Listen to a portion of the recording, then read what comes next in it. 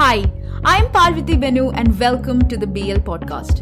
You must have been hearing that the retail inflation has jumped to an 8-year high, which means the price of almost everything is increasing. The most well-known indicator of inflation is the Consumer Price Index, which measures the percentage change in the price of a basket of goods and services consumed by people like you and I. And today, we got a story about it. So, April's CPI inflation figures shot up to 7.79% from March's 6.2%. Is it uniform throughout India? Definitely not. Picture this. It is 9.12% in West Bengal, 9.02% in Telangana, and 8.9% in Haryana.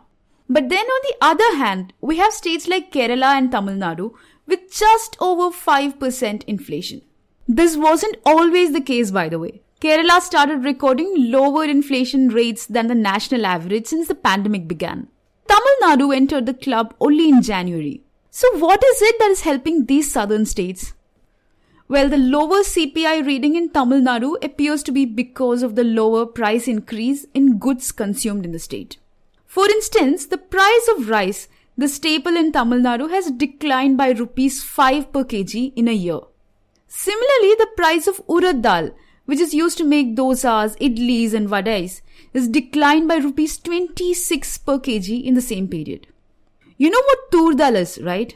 The dal that you use to make sambar. So its price fell by 16.4% in a year. You know that the prices of cooking oils are increasing.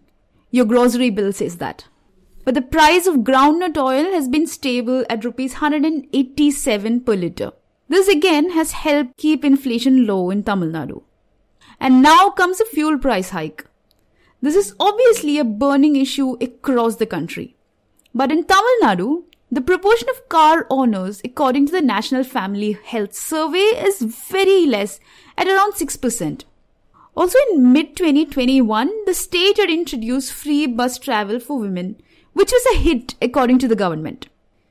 Now coming to Kerala, the state government subsidy stores are very popular and prices of goods here are very, very low. Also, until October 2021, the Kerala government was distributing free food kits to everyone across the state. This could have played a role. All this is great, but according to the Center for Monitoring Economics, the Consumer Sentiment Index is very low in Tamil Nadu and Kerala, which means people just are not buying things. Why is this happening? According to economists in Kerala, this could be because a large number of people lost their jobs and have cut expenses. So will this trend continue? Only time will tell. Thank you so much for listening to us. If you like this podcast, subscribe to us. And also check out thehindubusinessline.com. We will be back soon.